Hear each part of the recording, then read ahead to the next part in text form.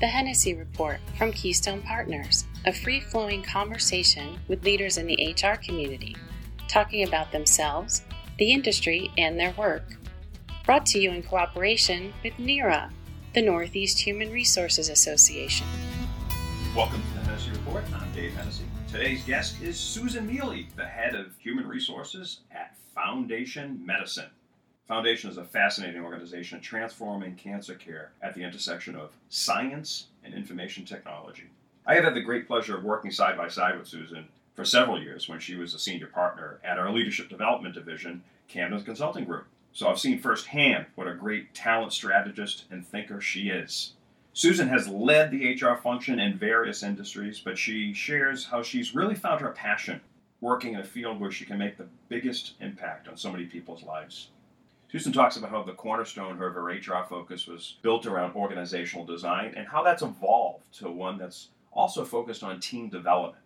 And next up on the podcast is a two-part series from the NERA annual conference at Falmouth, Massachusetts. First up is Cynthia Ring, Chief People Officer at Harvard Pilgrim Healthcare, and then Doreen Nichols, the Vice President of Talent, Culture, and Organizational Development at Eversource. And now we bring you our conversation with Susan Miele.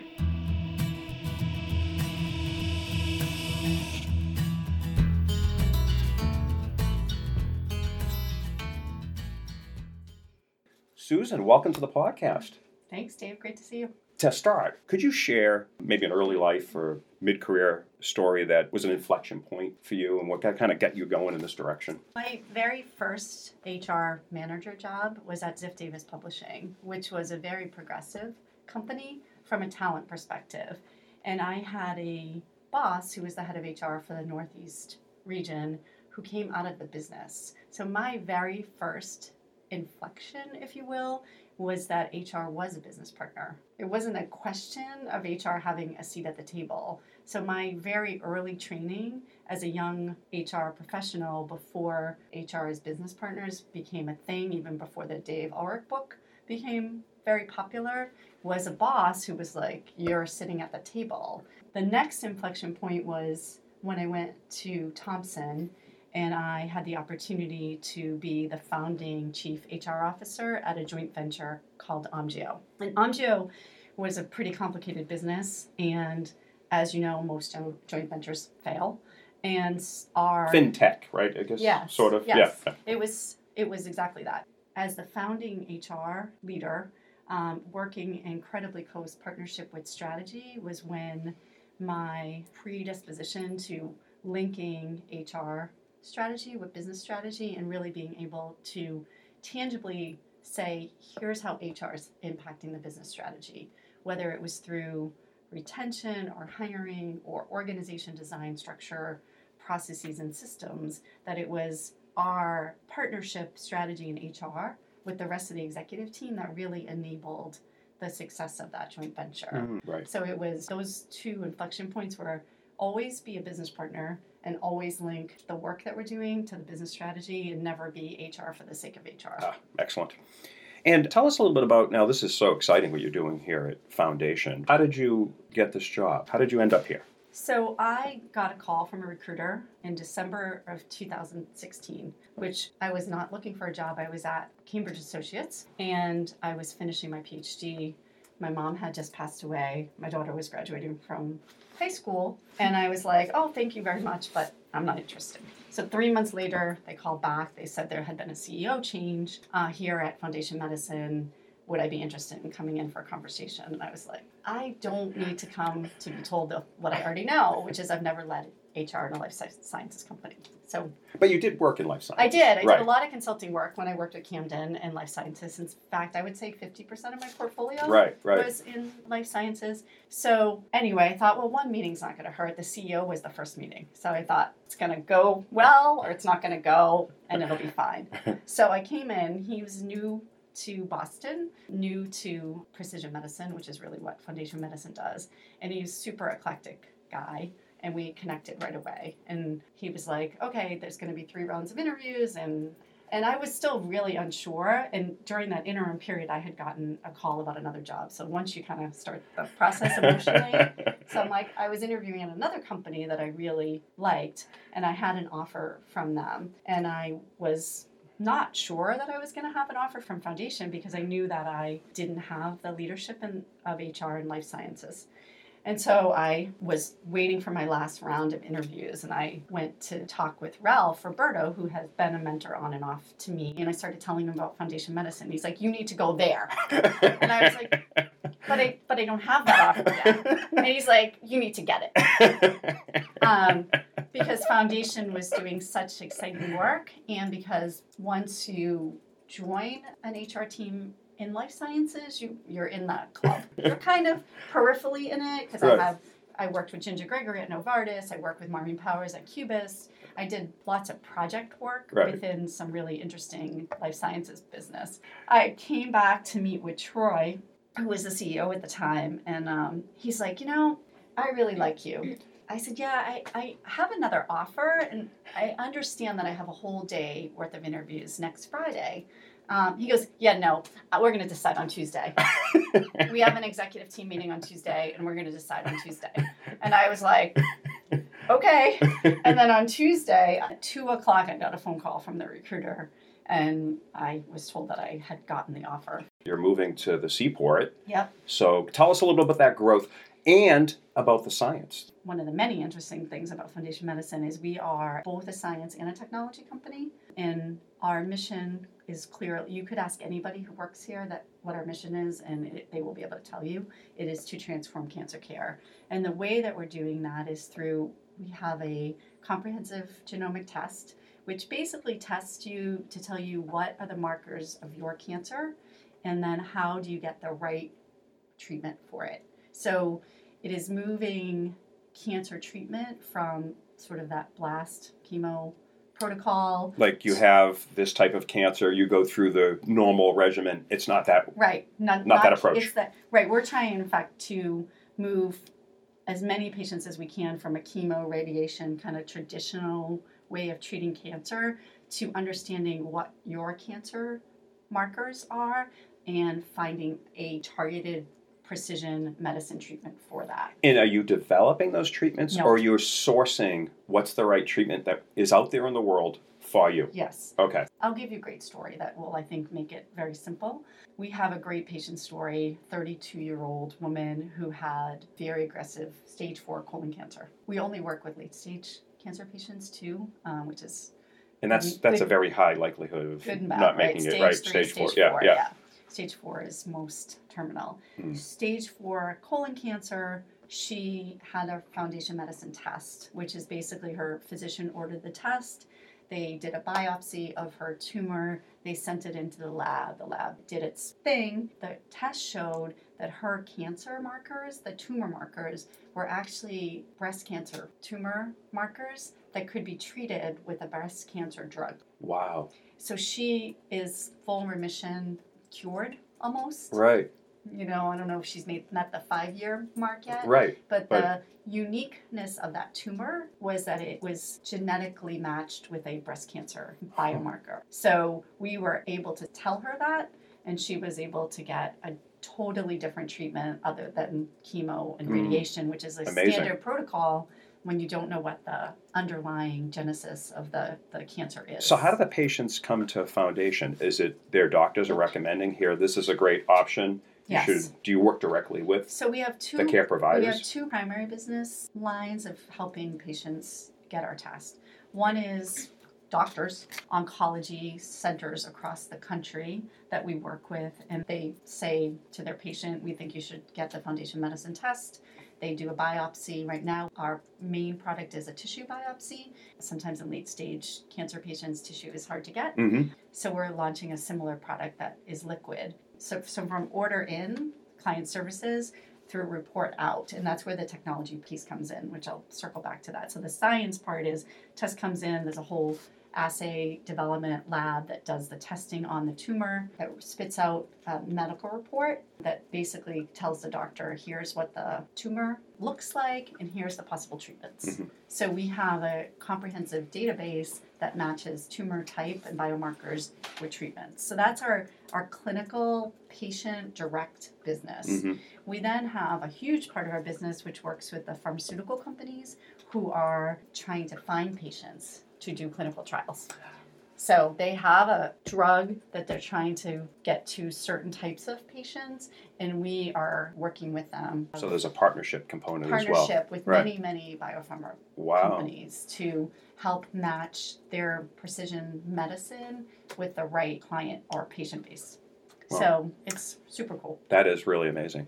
And you recently got bought by Roche. Yes. So yes. talk a little bit about that and what that means for the growth. When I joined Foundation, Roche had a 57% stake in Foundation because Oh. they are very dedicated to precision health for the sake of patients. So Roche is a 135-year-old business based in Switzerland. It's family owned. It's a long game for them, and Not quarterly earnings. They're not into that game. No, Yeah. no, it's not a quarterly earnings game at all. We feel very fortunate to have been purchased 100% by Roche because it took us off the street and it took us off of that quarterly pressure to get profitable. And it was a tremendous infusion of capital to facilitate our growth exponentially. Mm-hmm. So hence why we had high growth, but now we were able to really accelerate that growth with the investment by Roche.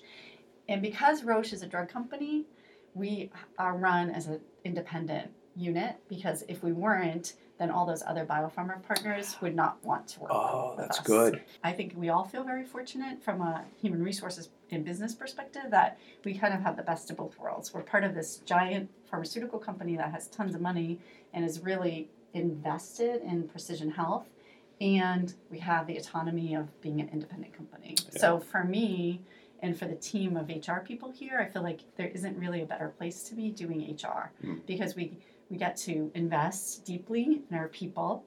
We get to be part of and learn and pull from this giant, very successful, very well thought of from a people perspective company, and we get to keep our autonomy. That's exciting. That's so great. It's kind of like win-win-win. Yeah. Now I have HR colleagues where Mhm. it's sometimes being the head of HR can be quite lonely.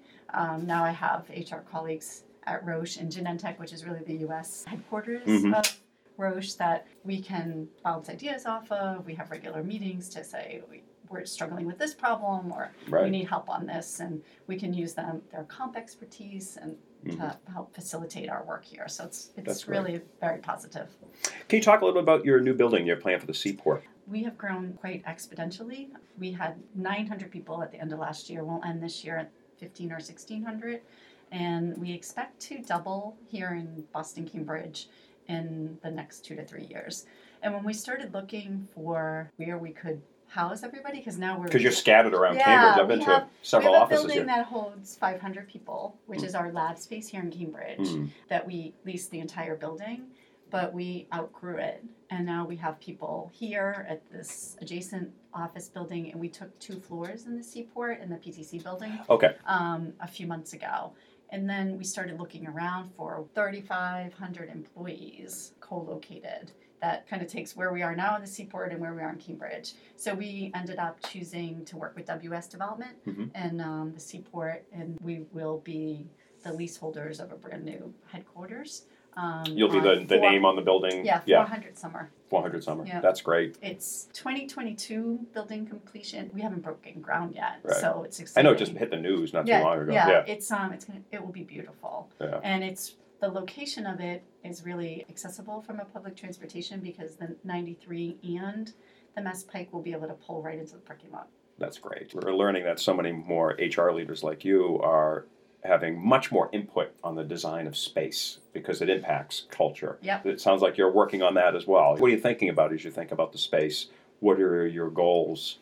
Well, it's so interesting that you asked that because the space at our building over at 150 is so much more collaborative than this temporary space that we're in here. And we have noticed a difference just on human resources and how we communicate and work together here versus there. The walls were lower there. The cubes were smaller. We were able to like kind of reach out and talk. My office was all glass, didn't have a door like this.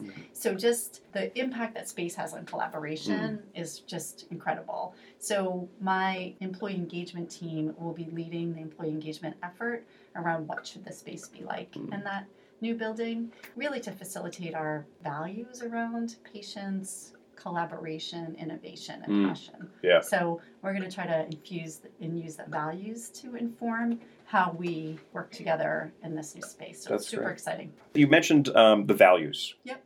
And why don't we shift to what you're doing and your goals for HR here? Why don't you describe the culture?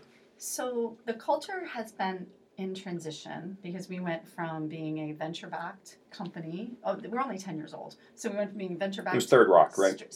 Third Rock-backed startup to a publicly traded, small, kind of scrapey company to now like some sizable scale, kind of semi-grown up company. So the culture has been really in transition during that time. So part of our work since we were purchased by Roche was to really reestablish, re-energize, redefine what is the culture that we want Foundation Medicine to have. So we started that work really by refreshing our core values. I briefly said them and I'll say them again. Collaboration, patience, passion, and innovation. So we are now infusing those values across all of our people programs to really get some consistency in how the culture feels and seems when you walk into any Foundation Medicine space or you talk to any Foundation Medicine employee. So it won't be just, here's our mission, but here's how through our values we're going to achieve that mission. So our work this past year since we were purchased, we want our own unique culture. We don't want to be subsumed by the Roche Genentech machine. So how do we establish that? And for me, as an academic in this world of HR, starting with the core values and making sure that people really understand what those are and that we start to live them and hire to them and develop to them and measure to them was really important. So we're right in the middle of that right now. And we have really... And would you say that core values, is that owned by HR? All right. No, it's owned by the executive team. And so we had a wonderful, no pun intended, foundation to build from, but we needed to evolve that to be our own from an executive team and also to help us scale and help be simple enough, as simple as our mission, so that we could rally around it in all of our work that we do. So, Susan, I know from when I work with you and knowing you over these years that org design is really one of your passions. Can you describe the design of your team and maybe the evolution you expect as you grow even bigger? So from my perspective, when I think about org design, I think about first, what is it that we're trying to accomplish from a strategy perspective? So you can do it at the macro level, which is the business level. What are you trying to accomplish from a strategy perspective? And then design the organization to that, which is very much what we did at Omgeo and was a big part of sort of the success of that entity. So that's like the enterprise-wide org design. When I think about it from HR, it's not dissimilar, but it's on like a smaller scale, which is what is the business strategy? Therefore, what's the HR strategy? Therefore, how do we need to structure ourselves? And I've been searching a little bit for the more contemporary way of thinking about HR structure because I am really actually structured in a rather traditional way, which is business partners on the front end and centers of excellence on the back end. And I think we actually need a more nimble model. I see us evolving into collapsing those in some way to more talent platforms and a different, easier way to deliver HR services. I'm really trying to put my org design hat back on and think about how we can do something a little bit more creatively. How do you evolve as the needs of the organization evolve and grow? Yeah, and just the needs of employees, right? Like if you think about generationally, just how more constant feedback. It's just like the collaboration space, the way that people work together now is just very, very different. So the way that we give feedback should be different. The way that we develop people has to be different. Like we have to be thinking about the needs of the employees to enable the highest level of engagement as well as the highest level of performance to enable our strategy. And, you know, we have a sense of urgency in terms of the science of cancer is moving so fast. everybody who works here is like, we can't slow down. Yeah. Susan, I want to ask you about how you build your team, because you have a strong track record of developing HR leaders. I mean, I can think about just two people that came into our organization when you were at Camden that were really in administrative roles. And now they're both HR executives. And other organizations, you've done that as well. So how do you spot talent and how do you develop it, you personally, in your teams? So I do practice what I preach when it comes to org design. So first I think about, okay, what is it that we're trying to accomplish? What's the role? I try to really define the role well before I try to find the person to do the role. Because a lot of times you kind of get attracted to like a person or a set of skills, but it doesn't always match up to accomplish what you need. So when I came to Foundation, I did the same thing I've done in most, which is like step back and be like, okay, what's the strategy? What's the structure? And then who are the people, right? And what I have learned over many years is the more diverse the team of HR people working for me, with me, the more successful we'll be. Over the last many years, I've really evolved to make sure that we're hiring people who are passionate about HR for its impact it can make on the business, as opposed to HR for the sake of HR. So philosophically, I would say that's my primary underlying philosophy, which is if we're not impacting the business, then we're not successful. Right. How do you link what HR is doing, the people strategy and culture? How do you link that for people that don't work primarily in that space inside the organization? How do you make the connection for the organization? So we always, since my early days in HR, was to have some specific measures around how we were impacting the business. At Foundation Medicine, it's really easy because we are killing it on our hiring goals. And if we weren't, we wouldn't be able to meet the business. We wouldn't be able to execute. So this particular measure of success is recruiting top talent. So it's really tangible and easy. Right. Other places it hasn't been, right? It's been more retention or development, and then you have to really put in some specific things that you're measuring. When I worked with Ginger, one of the things we worked on was a top talent program, and one of the sort of success elements of that was having many different ways to look at this program and measure, was it effective and was it helping to achieve what it was meant to achieve. So we looked at things like how many internal promotions were made at director level, what was the uptake on the development initiatives, were the executives engaged in the mentoring and were they seeing progress, were the projects that were done by the mentor teams successful and implemented. So you have to measure it, but I'm not a data person. It can be qualitative. I know a lot of HR teams are moving to complicated analytics. Sure. I think Google does a lot in that area, right? Yeah. Between now and the time I retire, that is not an aspiration of mine. But I do challenge us continually to measure, if we're investing in a program, how are we going to measure its success? Right. And how are we going to measure its success not by people liking it, by it actually making an impact? How do you stay unflappable? No matter what's going on, you don't seem like you're overly stressed. How do you do it? I would say that's another evolution. Earlier in my career, I took it very seriously. I thought I was personally curing cancer. Or I learned that you can't want something for the company or the CEO or for anybody really more than they want it themselves. And I felt like I had to start incorporating that into my philosophical way of thinking. Was there a moment that the light bulb went off for you on that? So I was driving so hard that I got sick. Yeah. And I was like, oh. So you never did that again? I never did that again. And partly at that time when I left, I spent 2 weeks at a yoga retreat. That has helped me to stay pretty balanced. So I would not say that I am unflappable. There's a little bit of a There's some flapping. Yeah.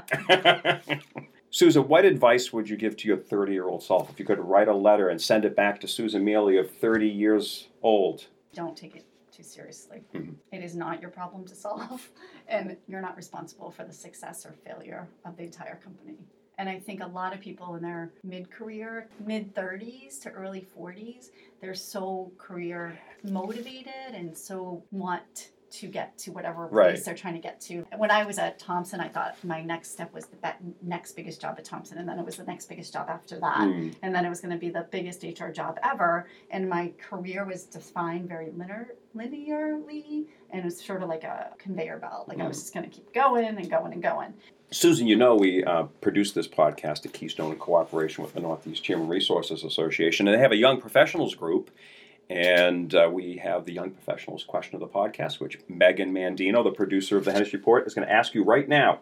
As an advocate for talent management and employee engagement, did you yourself ever have a mentor? I did. My very first HR boss was what I would consider my biggest mentor. I've had many over the years. People have gone to for advice and wisdom and input into career decisions. But my very first HR boss was really the one who I think I learned the most from because of the story I told earlier, which is she refused to have HR take any kind of backseat to anything. And it just wasn't even a question. It was like we were and always had a seat at the table from my very first job. And now HR in many, many companies has achieved that, but not everywhere. And I guess my advice to young HR professionals would be don't go anywhere where you don't have an ability to have an impact on the business, because then you're doing HR for HR's sake. Susan, what's an interesting fact about you that we couldn't find on LinkedIn? That I'm a certified yoga and Pilates instructor. Ooh, yes, I knew that. Couldn't find now that everybody else anywhere, does. What's a book or an idea that changed your life? The book that I think was most impactful for me was How Yoga Works. It's a parable. It talks about how to let go, and it was very important in that time of my life where I was trying to figure out how to both be a successful professional and not take it too seriously. And there's a particular line where it's like, a pen is just a pen because you give it meaning to be a pen. And if you didn't, it wouldn't be a pen, it would be something else. So it's a very interesting parable about life and about how you give things meaning. And if you don't give them meaning, they don't have an ability to control impact you. Yeah, that's great. If you could go to dinner with any person, who would it be and why? Bill Clinton. I mean, his story, what he did, where he came from, and how he got to where he was, and how he comported himself, good, bad, or otherwise, and how he came out the other side of that was amazing. You want to get it? It's it fascinating. And what he does now for the goodness of the world, right? So he came from a very humble upbringing, and he was just iconic in a time in my life where I was paying a lot of attention to that. And I'd love to hear his side of the story and how he came out the other side, really relatively untouched, right? I watched it so intently, and I just thought I would love to hear what he has to say. To say. Interesting. And not even saying I would like it or that I agree with it. But Right. You're just fascinated by it. Curious about it. Well, thank you, Susan. Thanks for being a guest on the podcast. Great to see you, Dave. Great to see you, too.